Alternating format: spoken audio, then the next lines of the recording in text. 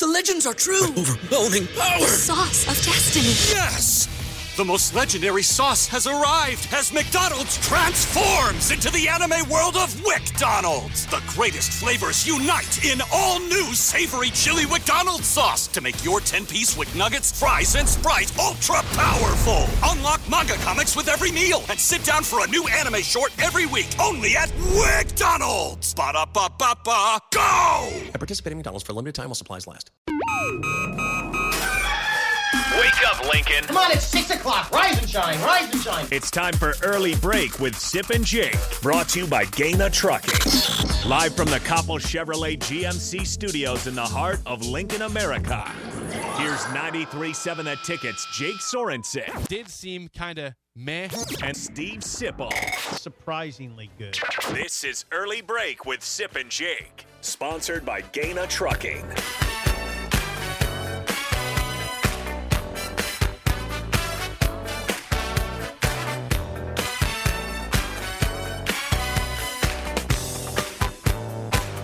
Welcome back to Hour 2 on a Tuesday. Steve Sipple, Jake Sorensen, Early Break. Fun show so far. You got the podcast at theticketfm.com. You can always watch and comment on Facebook, Twitch, YouTube, and Twitter. Call or text 402-464-5685. Again, the show is sponsored by Gaina Trucking. You have a concern you'd like to address. Here's something that should be illegal in our society that's not. This could go a lot of different directions. Cell phone sniping.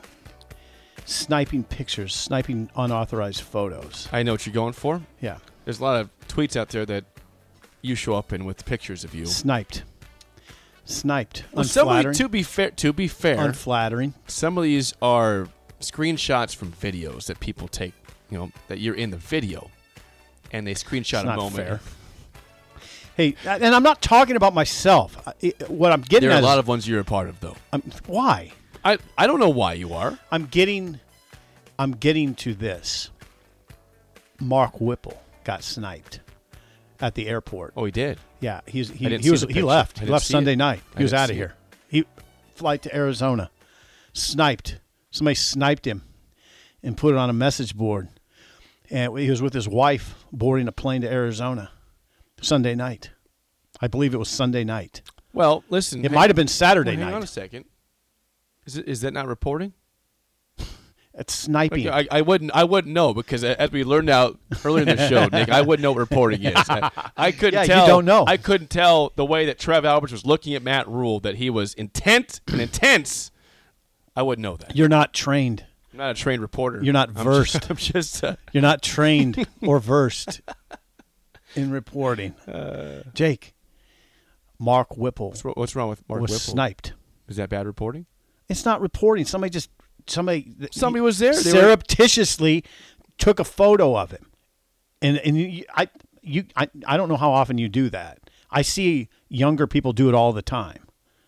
Our friend Robin Washington, takes a picture of what? Just random stuff. These snipes. Well, we'll talk to Robin in about 10 minutes and see if this is true. It's true. He's going to admit that. Sean does it all the time too. Just snipes people. I always different cringe. moments. Yeah, just yeah. to make fun of them. Yeah, document It's usually things. it's usually to make fun of. Have you ever been part of the sniping process? I don't with those snipe guys? people. I don't snipe people. Have they sniped you? Yes. Sean has sniped me before, and I've told him no more unauthorized photos. You've said that before. Yeah. No more unauthorized. I just love that. No more unauthorized photos is an incredible thing to say to somebody. See, that's what Nick's doing right now. It's unauthorized, Nick. You shouldn't be able to take someone's photo Why without them knowing. I don't know. It's just not. I don't think it's polite. There's you in a old jacket there. It's your face on someone in a Scottish jacket, looks like there. Kilt. All right, let's get back to the matters. Yes, 464-5685. Call or text. As always, again, the conversation today is surrounding Matt Rhule, who was officially introduced at Nebraska yesterday, as was Luke Fickell at Wisconsin at nighttime. But we focus on Matt Rhule. And we talked about in the first hour how Rhule preaches physicality and toughness, and I think a lot of people perked up, including myself and you, at the press conference when he was talking about that. And how that's important and vital. It's not just something they want to do; it's something they're going to do. That's what their target is. He said he said, a lot of people, they spread the field with the offense. They run the spread offenses. That's not going to be us. That's music to a lot of people's ears. Yes. Right? Mm-hmm. So, yeah, there's a lot he said. Now, okay. Greg in South Carolina. Greg has some thoughts. Greg is not a fan of Matt Rhule. Greg in Myrtle Beach adds is it okay just to add some balance to this discussion about Matt Rhule? Now, Greg goes to Panthers games. He lives in the area. He attends Carolina Panthers football games. Greg, he's a fan. Will not mind me reading this. He says, this is Greg. This is Greg. The propaganda is not fooling the thousands of smart Husker/Panther fans in the Carolinas who have watched Matt Rhule suck. He lost dozens of games with crap coaching, period. That's Greg in Myrtle Beach. Greg in Myrtle Beach. Right. And adding balance to the discussion, which is fine. Again, we cannot deny that it was a big failure for Matt Rhule in Carolina, and you and I will not deny that. We are very aware of that. We understand he sucked in Carolina. But before that, he was very good at Baylor. He was very good at Temple. And as we've said 1 million times on this show, some coaches are not meant to be NFL coaches. Some coaches are purely college coaches. And Matt Rhule found out the hard way because he had to fail in the NFL. And like he said at the press conference, he was asked about that and said it hardened him. He's ready to become a better player, a better coach. He said his failure at Carolina made him 1,000 times better as a coach and as a man. He had to deal with adversity. He had to deal with the pro athlete. And he learned about dealing with the pro athlete. He learned what it's like to be on a hot seat. He was on a hot seat at the end of his second year, and it continued into his third year. Mm-hmm. He was proud that guys on the team had his back even when he was on the hot seat. I do think you can say that time in Carolina probably helped him in a lot of ways. Didn't help him in all ways, and it was a failure. It was a failure. He has to deal with that. But, yeah, I think it's convincing when he says it made him 1,000 times better as a coach and as a man. Let's get to John in Lincoln. Let's do it. We have a phone call, at 464-5685. John in Lincoln, you're on an early break. Go ahead, John. Sip, you just stole my comment. I was just going to say that my favorite part of the whole press conference yesterday was when he talked about his time in Carolina, and it was hard, and it hardened him, and it purified what he believed in. Mm-hmm. And what I know about Jeez. What's going on with the phone? I don't know. People are dropping off today. People are dropping. That wasn't even Nick's fault. That's just the phone's dropping them. John, we know you. John, if you want to call back, that's fine. Now, John echoed what we were saying. Bill in Pennsylvania. My friend Bill. Bill, you're on early break. Go ahead, Bill. Talk about Mickey Joseph for a minute. I think he did a great job with what he was given. However, moving forward, if he wants to be a head coach, it more than likely has to go to a lower level, like a MAC type place, and do a bang-up job. And if he does that, it'll take 2 to 3 years, and he's almost 60 years old then. Yeah. And how many programs are going to hire a 60-year-old, close to 6-year-old guy to lead the program? Right now, it seems like guys that are in their 40s, maybe early 50s, but in their 40s are getting these jobs. And I think it would behoove him to stay at Nebraska, get as much money as he can get, and I don't think money's going to be a problem keeping him. Right. But he should set himself up, in my opinion. Losing him, you're going to lose a lot of players this year. That's for sure. They're going to go with him wherever he goes. At least a lot of the young receivers are going to go wherever he goes. And that's going to hurt for a year or two. But in the long run, I really love Mickey. I'd love Mickey to stay. I think Bill Bush, I'd be leaning and pushing hard for Bill Bush. If there was if I were Matt Rhule, I would be more concerned about Bill Bush. Not only can he coach, but he can really recruit, and he can recruit nationally. Just wanted to see what your thoughts were. Thank you, Bill. Appreciate the phone call. I mean, yeah, Mickey Joseph. Let's go to Mickey's first. I mean, Matt Rhule said he talked to Mickey Joseph. He has talked. He's spoken to him. Matt Rhule said that. Trev, let's back it up, though. Okay. Trev did say that he had Mickey walk him through Mickey's vision. Mickey walked Trev through Mickey's vision. So I don't know if is Mickey among the 13 coaches that Trev interacted with. I hope so. I think he made that clear. It was okay. Yeah. Now, what's going to happen with Mickey? I mean, right now, again, these situations are fluid. I don't know that there's been a determination made. I don't know. I just would say at the last I heard over the weekend, I'll still be surprised if Mickey's part of the gig, a part of the Nebraska staff. I'll be surprised. I will. Now, I'm not saying it's not happening, but I'll be surprised based on what I'm hearing. Is that fair? I'm curious. Yeah, I'm curious what the response is from Nebraska fans if and when they find out officially that Mickey Joseph is not going to be part of the staff. How that if response, that happens. Yeah, I'm saying if and when. Here's the thing you have to understand, and it's worth reiterating, and I want to make it clear. The potential for it to be an issue with Mickey here is you have to acknowledge. Okay, what happens if Nebraska gets off to a slow start next year? What if it's not even that bad? I mean, say it's like 2-4. That's pretty bad. Say it's rough. Yeah, say it's 2-4. Now, you could have some developments that would make it very hard on the head coach who's trying to establish his own culture. Mm-hmm.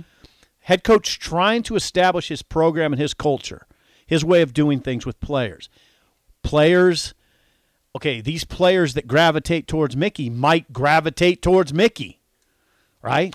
And what if they're in his office? We discussed that earlier. Say that's the major con. There's not many cons with Mickey, but that is a big con if you're worried about the culture of what guys are listening to who. But it's not only internal; it's external. That's internal. External is Sip and Jake on the radio saying, "Did they hire the wrong guy? Maybe this should have been Mickey." Now, then, what do you have if you're Trev? You have a mess. Disastrophe. The minute Trev puts Mickey Joseph in the interim chair, it severely diminishes Mickey's chances to be part of the staff going forward. These things we have to learn from this. This could happen again. These scenarios could play out again. ADs have to learn from this type of thing. The second that Trev put Mickey Joseph in the interim chair, it diminished Mickey's chances of being back here. Right? Mm-hmm. Am I wrong? No, you're right. Absolutely right. There's nothing wrong with acknowledging that. The Tulsa job's open. The Tulsa job. Man, Mickey would make a lot of Western Michigan's sense. open. Tulsa would make more sense. Tulsa would make a lot of sense for Mickey.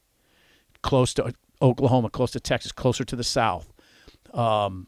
Get established in a job like that, maybe get established quickly, and then try to make it go in the Power 5. You know what else might open up here soon if it's not official? I mean, Tulane might open up with Fritz going to Georgia Tech possibly. Wow, that's Louisiana. That's New Orleans. That's New Orleans. That's right down. You can walk to Tulane's campuses from the French Quarter. That makes more sense to me than Tulsa if they wanted to go that route. Now, again, they might want a guy with more experience, and Mickey's a head coach, but that's someone that knows the state of Louisiana very, very, very, very well. Mm-hmm. We do this, and it's natural, and we're human beings, and we're emotional. Much of the discussion about Mickey is emotional, right? It's based in emotion. You agree? Yes. Well, and here I want to read this text because this is a concern with the whole Mickey situation. This is from Mississippi Mud Dog says this. If Mickey is not part of the staff, Rhule will alienate himself from a big portion of the fan base off the bat. Reminds me of Bill Callahan not retaining Bo Pelini back in the day. Bo Pelini was here for the one in 03. It's a quandary. Then was the interim head coach for the bowl game. It's a quandary. Was not retained by Callahan. And what was the biggest problem in the Callahan era? Defense. Right. The Mickey situation wasn't resolved yesterday, so we didn't have to deal with it. Now we have to deal with it. We're going to have to deal with it by Friday, I think. Today's Tuesday. Yeah, we're going to find. We got to learn some things here today and tomorrow, right? The coaches can go out on the road and go into homes on Friday, and they can bring visitors to campus on Friday. Rhule has to have most of his staff in place. There has to be an answer on Mickey by Friday, one would think, right? Yes.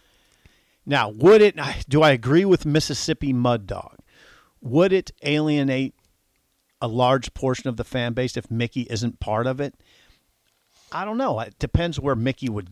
If Mickey heads to another, like what if Mickey gets the Tulsa job?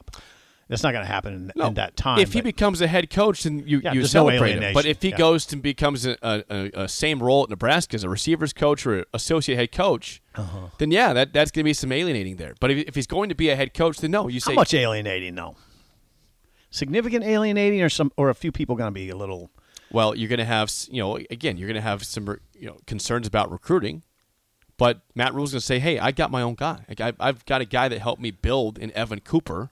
These other places. So some of this comes down to your trust level, your level of trust in Matt Rhule and Trev Alberts. Absolutely. It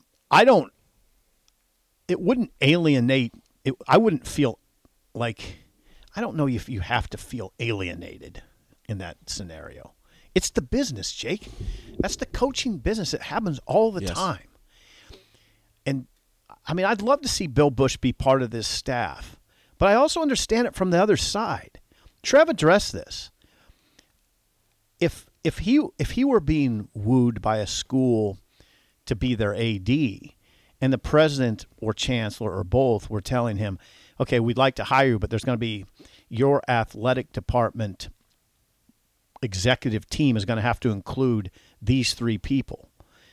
I think that would be a deal breaker for some ADs who would say, no, no, wait a second. This is my department, right? And you're mandating I keep 3 of the 6 people on the executive team? That's not really my department then, is it? Nope. So I'm always hesitant in these discussions when people say you must keep these people. No. That's not the way this works. You just hired a CEO, coach, and you're paying him $9 million. Those kind of guys don't get to those positions by just signing off on who you tell them to hire.